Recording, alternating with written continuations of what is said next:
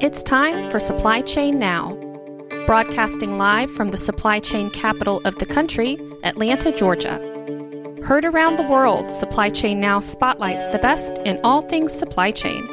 The people, the technologies, the best practices, and the critical issues of the day. And now, here are your hosts. Hey, good morning. Scott Luton here with you on Supply Chain Now. Welcome back to the show. On today's episode, we're continuing our Logistics with Purpose series here, powered by our great friends over at Vector Global Logistics.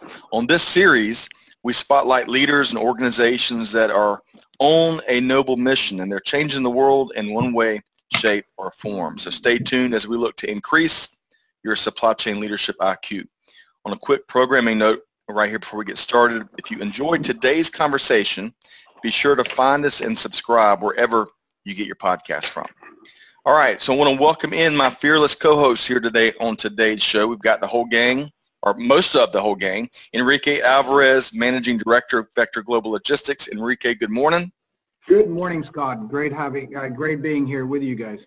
Absolutely. We've had a string of outstanding interviews by folks doing really special things in the global business world, and I think we're going to continue that string here today. Enrique, joining us is your colleague Adrian Pertil, Business Development and Strategic Accounts from Vector Global Logistics. Adrian, how you doing? Good morning, Scott. Doing well, thank you. Great to be a part of this again. Absolutely, absolutely. I miss our lunches back at King Plow, but we'll be back there soon enough, right? I hope so. I hope so too. I hope so too. All right. So we've got a great featured guest today, as we've mentioned earlier. I want to welcome in Dr. Patrick Plonski, Executive Director with Books for Africa. Good morning, Pat. Hey, Scott. How are you doing? Glad to be on your show. Well, I heard we're doing great. All things considered, heard a lot about you and your organization from the Vector team, and looking forward to diving into your story here today. Yeah, thank you. Looking forward to having a good conversation. Definitely. Well, so before we talk shop and before we talk about all the neat things that Books for Africa is up to, let's get to know you a little better. So tell us about yourself, Patrick, kind of where you're from, maybe an anecdote or two from your upbringing, you name it. Well, yeah, thank you. I was born on a farm in outside of the Twin Cities in Minnesota, and still live and work at Books for Africa, just about an hour away from that farm. So I love Minnesota. I had a lot of fun growing up on that farm, but the thing about a farm is you're sort of remote. And I was always a great student of history and world affairs. And so I always wanted to travel and go somewhere. And I remember out there on the farm on some of the hot summer afternoons in the summer, we'd be out hoeing weeds out of the bean field, and I'd see these planes flying over, and I'd be there hoeing, and I'd look up and I'd say, I bet those people are going somewhere. I want to go somewhere. That's so funny you mentioned that. Here, we live in the Atlanta area, and so we see planes all the time, and I can't help but thinking when I'm at one of my kids' soccer games or baseball games, and you see one of those planes going, you can't help but wonder where they're headed to, what adventure is next, But I want to ask you, Pat, going back to your Minnesota roots and your love for the state, are you a big baseball fan, a big Twins fan? I am. Back when they used to have transistor radios out on the farm and the Twins were horrible, I would listen religiously and listen to them lose. They've gotten better now, and yes. So it's a lot more fun to watch the Twins and actually get to the stadium. It's a beautiful stadium. So love the Twins. Great fan. Always have been. Well, your 1991 Twins absolutely broke my Atlanta Braves' heart. What a team you had that year, led, of course, by Hall of Famer, the late Kirby Puckett. What a great series that was. Oh, yeah, that was awesome. Interestingly, one of our supporters at Books for Africa is the son of Jackie Robinson, who of all things ended up traveling to Africa and he now lives in Tanzania as a coffee farmer.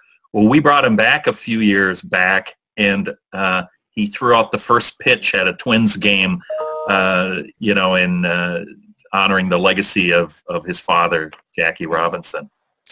Incredibly special story, and what a great legacy that is, and for his son to be involved in initiatives like Books for Africa, it's got to be very rewarding. Well, before we turn it over and we bring Adrian in and talk about your professional journey, what else? So what is so special about living in Minnesota these days? Where do you find when you're not, doing good and leading the organization you lead, where do you spend your free time? Well, I love to travel, and I love to come home, and I just love the fact that Minnesota is such a is an international place. It's a very livable community here, but it's fun to travel. But I look forward to it. But I always look forward to coming home. I think the greenery, the trees, the parks. Minnesota is the land of 10,000 lakes, which is actually not accurate because there's actually some 20,000 lakes in Minnesota. Huh. So the great American dream is to own your own house. The great Minnesota dream is to own your own cabin. So all Minnesotans worth their salt either own or get to a cabin whenever they can, and that's up in the northern part of the state. So my family has a cabin now also, and so we really enjoy that among many other things. Love that. I think the people are special up there. I've been to the Twin Cities a couple of times in my career, and have always really enjoyed the warmness and just the conversations you have and so much of the culture up there. All right, so Adrian, I want to bring you back into the conversation. I know you're a bit curious about Pat's professional background. Yeah, Pat, tell us about your professional journey and how that journey actually helped to shape your worldview. Yeah, thanks, Adrian. I went to a small liberal arts college in Minnesota, studied history, and I always thought I was going to, political science and history. I always thought I'd end up at an embassy working for the State Department or, advise the President of the United States at some point. So I always thought that's where I'd be and that's where I wanted to be. But then what I found out is that for those sorts of jobs, you would sort of get sent where they wanted to send you. And I thought, well, I like to travel but I like to be able to pick the country and decide when I'm coming and when I'm going. And so I didn't like the constraints. As my wife would say, you don't like to be told what to do. So there's some truth to that. I do like to sort of set my own course. But so I was looking for something international, but also that would give me more control over my own destiny. And I sort of started in politics. I thought I would just, that would be a holding pattern. So my first real job was at the Minnesota House of Representatives. And I thought, well, that'll hold me, and then I'll go to Washington. And it was such a good job. I stayed there 11 years. I was getting resumes at our office from people in Washington who wanted my job.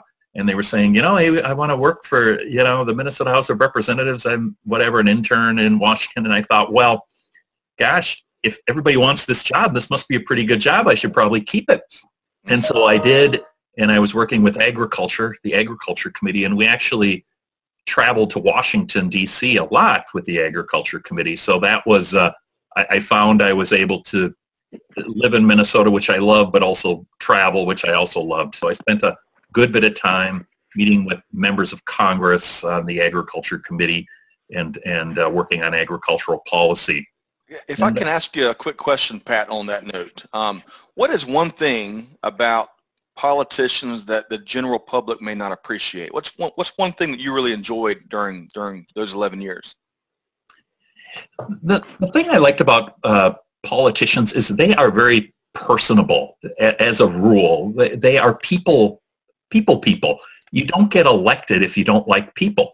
And so politics notwithstanding, when you sit down and talk with elected officials, they're very personable. And they're very proud of where they come from. So they'll talk, they'll love a particular pizzeria or a particular restaurant or their sports team, and they've got a million stories. And that's the thing, is they're really fun people to talk to in their own right, politics notwithstanding. Well, it sounds like early on in your earlier career, you had a global element that a lot of folks would love to have. And did that really shape, as Adrian was asking about, your worldview and how you look at business and the economy? Well, when I was working for the legislature, the Minnesota House of Representatives, it was always, I always was trying to get into the international realm, and I was trying. And I remember some people sort of scoffing at my efforts and saying, yeah, you keep talking about this, Pat, but you're not international. You work here for the Minnesota House of Representatives. And I remember what ultimately happened is the job at Books for Africa came. I applied for it. I was actually switched to the University of Minnesota. I was working, again, agricultural education. And I managed to travel a bit. I'd get, a foundation funded project or something. And so I was, working on agricultural issues in Europe and in, a little bit in Central America. And so I applied for Books for Africa, and lo and behold, they wanted to hire me. And I remember thinking, okay, this is it. You either take this job, Pat, or stop talking about it, because this is it.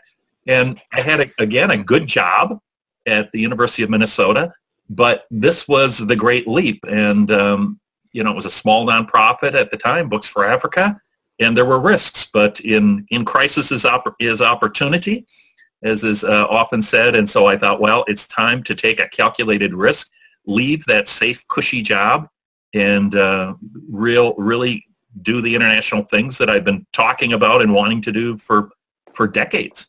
Mm. Well, that's a great segue into talking more about Books for Africa. So you made the leap, and you've been there for how long, Pat? 17 and a half years now. Wow, man. And gosh, so much has changed in the last 7 years, much less the last 17 years. But let's make sure our audience knows what the mission is behind Books for Africa. So tell us more about what the organization does. Well, our mission is very simple. We are the world's largest shipper of books and computers to Africa. So our mission is to send high-quality books to schools, libraries, universities across Africa. And that's how we measure success, is numbers of books sent. Now, that being said, we don't want to send junk. We want to send good, high-quality books that people, our recipients in Africa, find useful. And so that's the mission, day in and day out. Every single shipment has a story behind it. So in some ways, everyone is unique, but in some ways, everyone is the same. It's sending books to Africa. And so that's our core mission, and it has been our mission since day one. And we've grown it such that we are now the world's largest shipper of books to Africa. Mm. So tell us more. I love simplicity, number one, and a simple mission is so powerful. It can be very unifying and just keeping everybody on the same page and protecting that alignment. Talk about, if you would, the impact. I think here in the States we probably take for granted the books we have at our disposal and the books that our kids have at their disposal, and the impact that has on their development. Speak to the impact that your organization is having in sharing that with African children.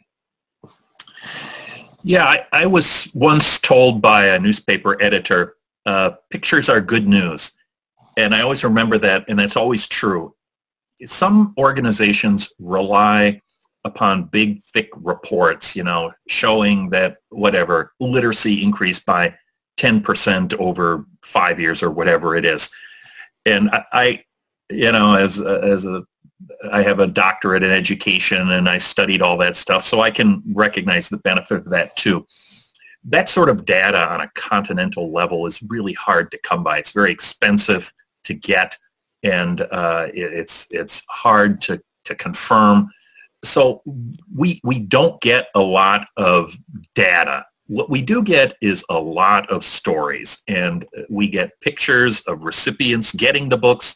We get testimonials from our recipients saying, these books really were good, and thank you so much, and they're very helpful. So it's a lot of testimonials. It's a lot of stories. It's pictures. It's little short videos. And the interesting thing about these books is we don't make anyone take our books. The recipients want these books, and they go through a lot of work to get them. And our friends at Vector can, testify to a lot of the work that has to be done. And sometimes the recipient is a school teacher or something. They don't know international shipping. All they know is they want to get 20 tons of books to their community library and distribute maybe around 10 or 15 schools and libraries in that community. They don't know anything about international shipping. And so that's where we have to make it really simple and allow them to do what they want to do, which is to just get the books, distribute the books. And, I always say we wouldn't be around 31 years if there were not a demand for what we're doing and if we were not on the right track. So someone at USAID once told me, Pat, never give up. You're on the right track. Never give up. She told me that after we had just been denied for funding, and I've been denied for a lot of funding over the years. Many, so there were plenty of opportunities over the years to give up. But I remember that there was a big funding person at USAID. They told us, you're not going to get the funding, but you're on the right track. Never give up. And so we don't. Well, and I imagine that kind of goes to the territory. You're not going to win every grant, every funding request. I mean, but to your point, you wouldn't be around 31 years if you weren't fulfilling a great and noble mission. And I love your going back to what you shared earlier, the quote you got, pictures are good news.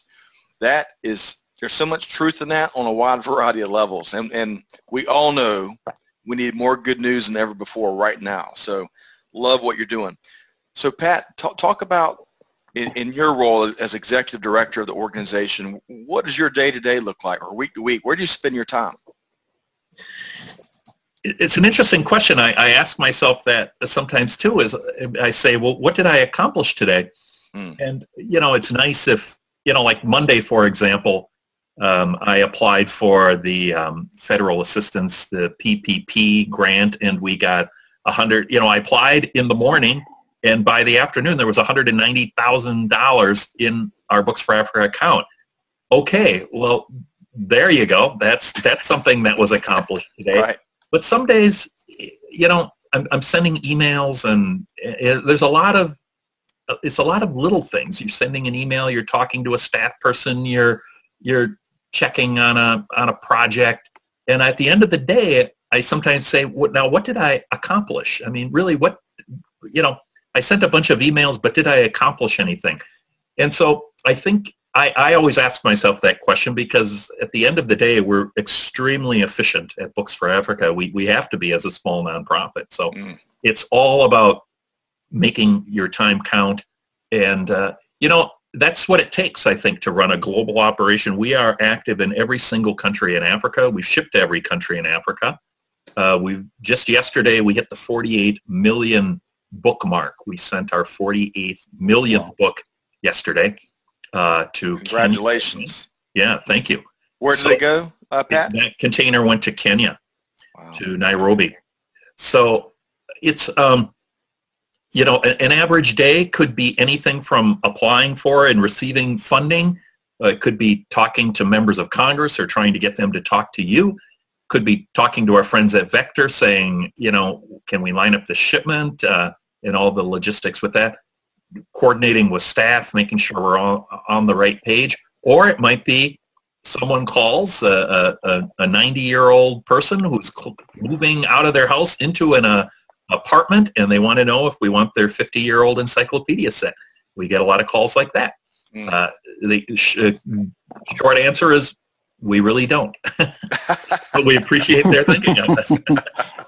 All right. So before I bring Enrique in, who is going to have a few questions around the global environment, I'm always really curious during challenging times what leaders, some of the core elements of their leadership and the best practices that they keep front and center. Yesterday we were talking with a member of the MedShare team, and he spoke about the power of focus, right, during these challenging times. If there's one thing, Pat, that you really relied on for effective and successful leadership, especially in challenging times, what would that be? I hate to say it, but it's common sense on some level. I think it's efficiency. You know, and everyone brings different things to the table.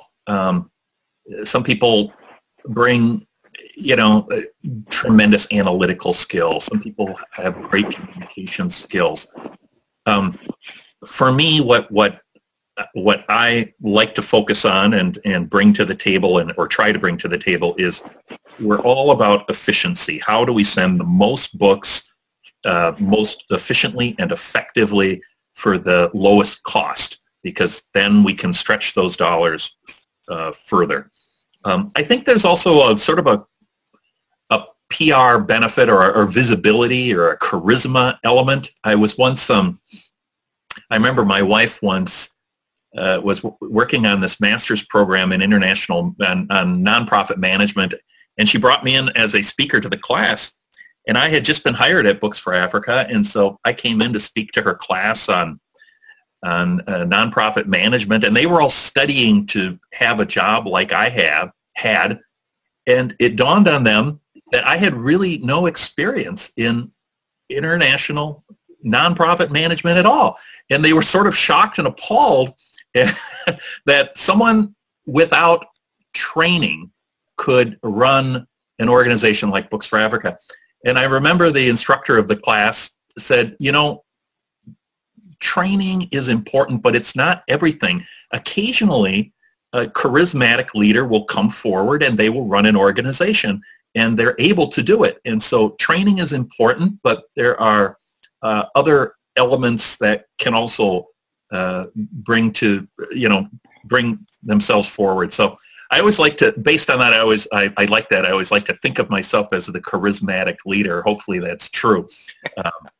I'm sure a lot of others would disagree with that, but or maybe it's just an excuse for incompetence. I don't know. I think you're getting a vote of confidence from Adrian. Is that right, Adrian? Yeah, exactly. I've dealt firsthand with Pat, and his enthusiasm and just willingness to get involved is always front and foremost. So it's always been a pleasure. Yeah. Well, and I think if I may add a couple of things to that, just if you don't judge Pat's leadership by what he's saying, but what kind of team that he has, I mean, they're amazing. They're super nice. They're very professional, very hardworking. All the warehouses, all the people that I have had the opportunity and the pleasure to interact with, they're just not only like efficient and hardworking and committed, but they're just good people. They're fun to hang around. They go and play instruments, and it's fun to go grab a beer with them. And I think you have a really good team, Pat. So I think that actually speaks very clearly to the kind of leader that you are, probably. Yeah, I'm going to just hop in there. I agree. I always think of it like every year, because we're going to have this year our best year ever. We'll send more books this year and raise more money than ever before. To me, that's like winning the Super Bowl. When you have a record year, it's like winning the Super Bowl. And so to go to a sports metaphor, I always want to keep the team together to compete again next year. So, it's a great team.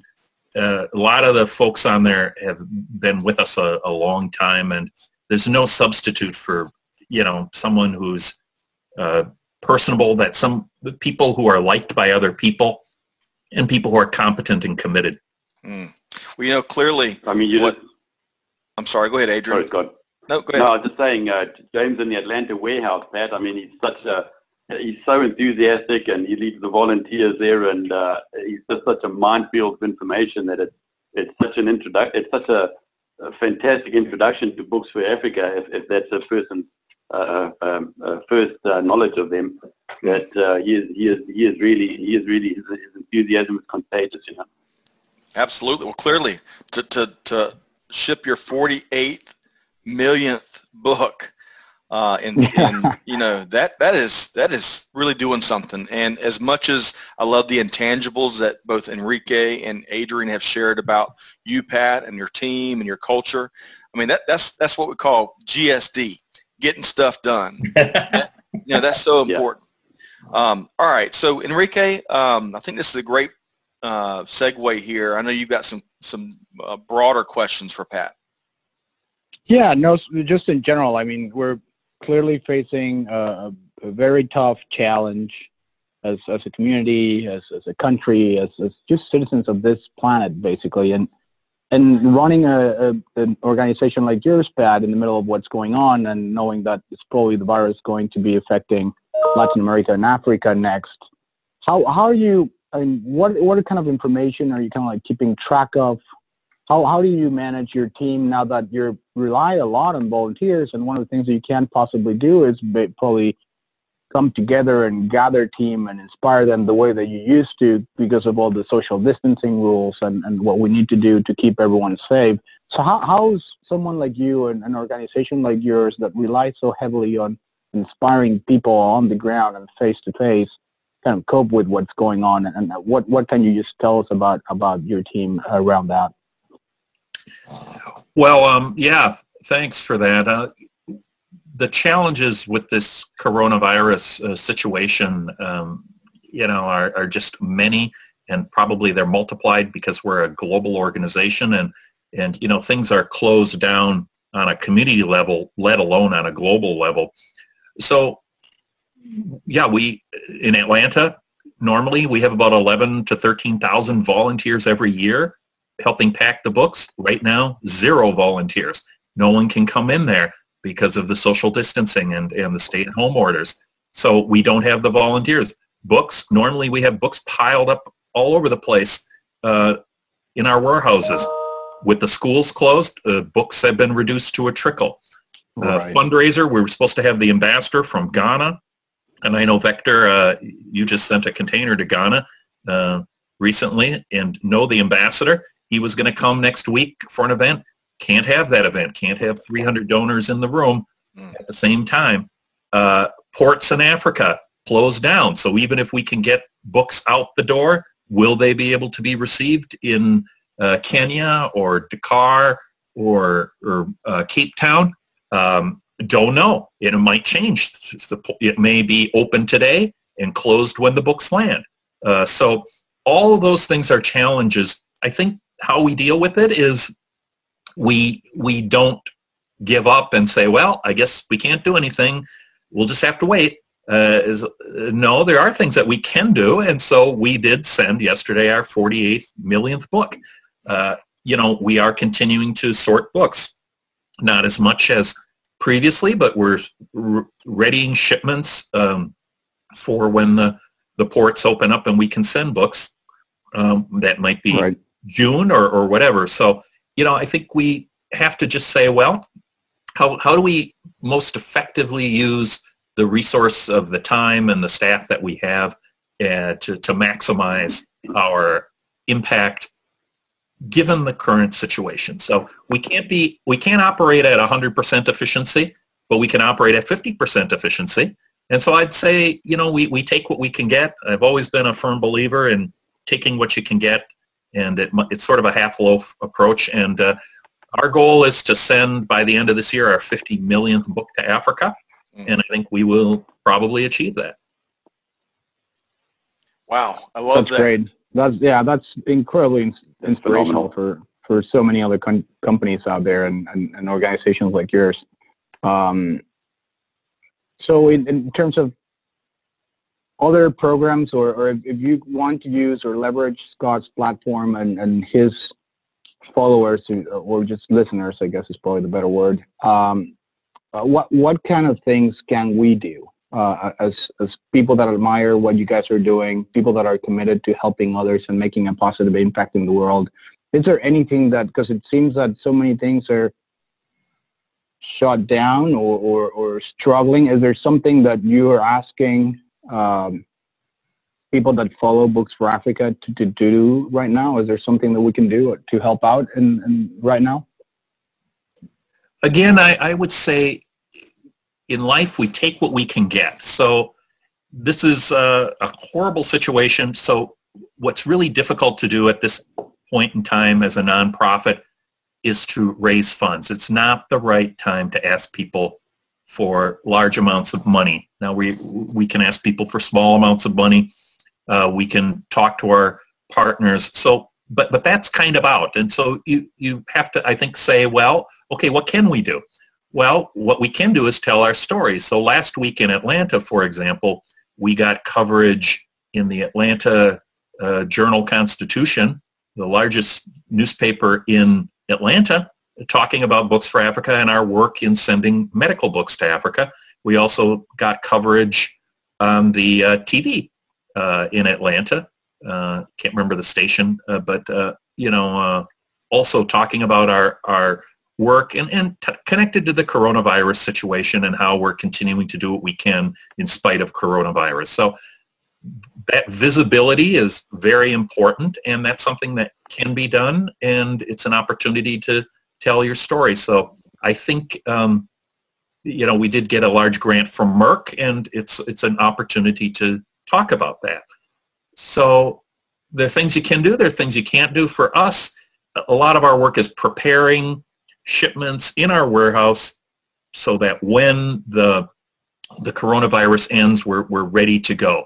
So I would just encourage listeners to look at it from the standpoint of not, well, we can't do anything, so we're just going to have to wait. There are certain things that you can do and you want to do. You don't want to waste your time. You don't want to create busy work, but there are things that can and should be done, and so that's the way we look at it. Here might be a simple-minded question. I'm good at those, Pat. What you were talking earlier about the books in demand, right, and the demand that's fueling, soon to be 50 million books by the end of 2020. What types of books do you find move the fastest and are most in demand? So if any of our listeners wanted to send books your way, what types of books would those be? Well, Scott, it is a supply and demand situation. There's demand for almost all kinds of books at some level in Africa, but some books are much more in demand than others, and then some books are much more in supply than others. So, for example, there's huge demand for things like a simple algebra book, but also we have a pretty good supply of that. What we really need, where there's demand and not enough supply, is things like university books, especially engineering books, let's say, or let's say medical books, or it's things at that university level in some specific topics. Books that are very expensive in the United States are very expensive in Africa also, and more so less accessible because there's less money to buy such books. So everybody's always, if I had a container load 20 tons of engineering books, I could have somebody, 10 people would want those. They're always looking for that kind of book. Technical books, business books, and books about IT that are current. Those are the kinds of things that are in demand. That said, a lot of demand for children's books too. We get a lot of them, and we send a lot of them. That's very helpful. One bit of demand, and this is just this is something that not necessarily the listeners can provide, but we also provide books in local languages. So we are doing an order, hopefully here in the next couple of weeks, to print a bunch of French books. They'll be printed in Hong Kong, and then they will be shipped, we think, to Cameroon, and Vector will help us with that. And so that's a sometimes it's very specific. It's about getting people what they want. One other interesting story, and I know Vector's going to help us move these, is back to Ghana. The former United Nations Secretary General Kofi Annan has been a longtime friend of Books for Africa. He passed away, and his personal library is going to be sent to Cape Coast area of Ghana, where Kofi Annan went to high school, and so we're going to be sending that. So sometimes it's very, very specific things too, but it's all about getting people what they want, I think. Agreed. And what I'm hearing you say is a lot of getting them the information they need to make themselves better and make their communities better, make their businesses better, or give them entrepreneurial ideas maybe. Love the good work that you are doing. All right, so Enrique, before we kind of shift gears and make sure that our listeners know how to get in touch with Pat and Books for Africa, anything else on your end? Questions to Patrick, or just yes, things that yes, yeah. I'm gonna circle back because Vector's got some news on some of their projects. Right. No, I mean, just one thing that I would add is just thanking Patrick. We've had the pleasure of working with him and his company for many years now. We've established a good friendship, and just really, I've said this to him before in person, and it's just a pleasure to work with companies like his and organizations like what they have at Books for Africa. I think it's making our job in logistics a little bit more meaningful, because at one point we go from like just shipping containers to starting to ship education or hope or just happiness sometimes. And I see it in books. It's very, very clear. Thanks to Patrick and his support, we're able to donate a container full of books for a party that we helped organize for children in Ghana. And the first thing that these children, there were like 5,000 children all over, and they had soccer balls and different games and food and music. And when the container arrived with the books, it was just heartbreaking and incredible to see how all these children that otherwise would have done anything else just ran, grabbed the book, sat down, and started reading. And honestly, it's just amazing. I don't know if you've had a chance to see the pictures, Scott. I think I shared them with you. But it's just amazing. Books are still very powerful, and children love them. And so what Patrick's doing is very, very inspirational. So thanks for doing it, Patrick. And as you mentioned it, never give up. We can't afford for you to give up. So keep going. Yeah, thanks, Enrique. And maybe I just, as Enrique say, Vector they are our premier shipper. Working with Vector over the last, 5 years or whatever it's been, Books for Africa and Vector together, we've sent millions and millions of books to Africa, to many countries. We send books to some 30 countries in any given year. And so it's been a good partnership. It's been a good relationship. And we value it and appreciate the philanthropic spirit also of our friends at Vector. Absolutely. Thank you for saying that, Pat. We appreciate it. Likewise. We've seen it, in our collaboration going back over a year with the Vector team. We've seen it firsthand, and we talk a lot about our disdain for lip service leadership, and there's none of that here. It seems like on this whole line here, there's no lip service leadership, all about action and getting stuff done. So, okay, so Pat, let's make sure our listeners know how to connect with you as well as learn more about Books for Africa. What's the easiest way for that to happen? The easiest way to be in touch with Books for Africa is to go to our website, which is www.booksforafrica.org. And there's a lot of information there. You can donate.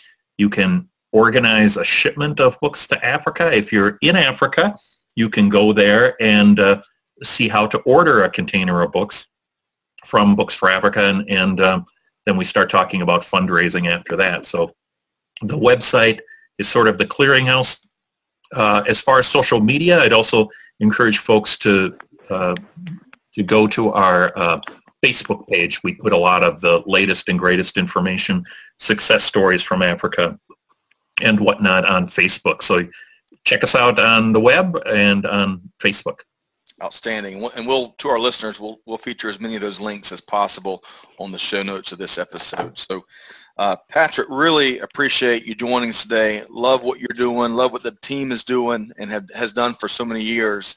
And we'll have to have you back on later this year and get an update on that 50 million book goal. Absolutely. And Vector, get ready, guys. You're going to send that 50 millionth book, and it's going to Ghana. And the ambassador from Ghana will be, it's going to go in a container that is going to be sent to the, in honor of the Ghana's ambassador to the U.S. visiting both Atlanta and Minnesota. And so we're going to put that 50 millionth book in a container. It's going to go to Ghana, and Vector, get ready for that. You guys are going to be looking forward to that. Yeah, we look forward to that, and that'll be definitely a huge milestone. We'll definitely celebrate with you guys and your achievements, and also Patrick, we're gonna have to get ready for the party in Ghana this year, after hopefully the coronavirus. After we're all behind that, we want to ship another container, so we'll definitely need your help on that as well. Awesome. December this year. Awesome. Looking forward to that. Definitely. So much, a lot of brighter days lie ahead, and look forward to celebrating these goals with both of you and your organizations. Okay, so Pat, don't go anywhere. We appreciate your time here today. Really enjoyed your perspective, both personally and professionally, and we look forward to reconnecting soon. But here, as we start to wrap up today's episode, I want to bring Adrian back in with Vector. Adrian, Vector is involved in a variety of fronts, and some of it's related to COVID-19 and our efforts there. Others, Vector's been involved in a lot of philanthropic initiatives for a number of years. Give us a quick update on a project or two that our listeners should know about. Well, in true spirit of Vector's heart in giving back and making a difference in the world, and we've just talked about that, and it's been mentioned on other shows of yours, Scott, as well. We started really deep diving into the world of bringing in personal protective equipment into the USA and into Mexico, and even into Europe as well from China. Many weeks ago, when we realized how bad this was going to get, rather than sit on the sidelines and watch things happening. As Pat said earlier, there are things that can be done now, and so we jumped head first into this world and try to see how we could best make a difference. So we actually started a COVID-19 task force, and one of my colleagues is responsible for sourcing and procuring the equipment and getting pricing on it. We work very closely with our partner EverOK Group in China. We've got a long-standing relationship with them, and some of the projects we're doing now. We have a charter coming out from China departing on Monday. I personally am working with someone bringing in 2 million masks for a hospital in Toronto. And just recently now, as from tomorrow, in fact, we will be distributing 100,000 masks to the homeless and to frontline workers through an organization that we've teamed up with based in Atlanta, Love Beyond Walls, Terence Lester's company. And so that will be happening from tomorrow. And Terence Lester's organization is incredible. They have been many years now actively involved in bettering the conditions of the homeless and impoverished. And so we're very excited to be and proud to be part of that initiative to help those people. So that is kicking off, and those masks will be delivered as from tomorrow. So we're very much jumping right into this and seeing where we can help and how we can make a difference to a lot of people.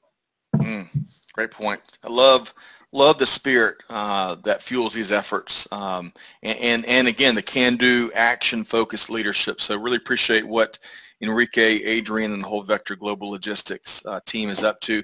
But you know what? Aside from all those projects, this series, Logistics with Purpose, has brought so much inspiration. I think we're only 4 or 5 episodes in, and we have a lot more stories to cover. But hearing from people like Pat, and Books for Africa, and how they're finding ways to continue the mission despite this challenging set of circumstances that everybody's enduring. That is good news. And while we don't have a picture for it right in this episode, we will soon enough. And I can't tell each of you how much what you're doing helps us all. So on that note, I want to thank Dr. Patrick Plonski, Executive Director with Books for Africa. Not beyond social media, you can learn more at booksforafrica.org. Pat, thanks so much for your time. Thank you, Scott. You bet. And thanks to Enrique and Adrian also. Absolutely. Great friends of Books for Africa. So appreciate talking to you again, and we'll keep talking to you later today as we arrange more shipping logistics. Exactly. I was just couple more minutes. Aaron this morning, and I will be again later for sure. Thank you, Pat. And big thanks, of course, to Enrique Alvarez and Adrian Pertil, both with Vector Global Logistics. Gentlemen, really enjoy this mutual project we have here and these stories we're spotlighting. And thanks for all the good work that Vector's doing. No, thank you guys. Thank you kindly. Thank you, Patrick. Thanks, everyone. Privileged to be able to do it. All right. Thank you, to our Pat. audience, Thanks, everyone. You bet. To our audience, be sure to check out a wide variety of industry thought leadership at supplychainnowradio.com. Find us and subscribe wherever you get your podcast from. On behalf of the entire team here, Scott Luton wishing you a successful week ahead. Stay safe, but please follow the expert advice and precautions that have been distributed. And know this, that brighter days certainly lie ahead. On that note, we'll see you next time here on Supply Chain Now. Thanks, everybody.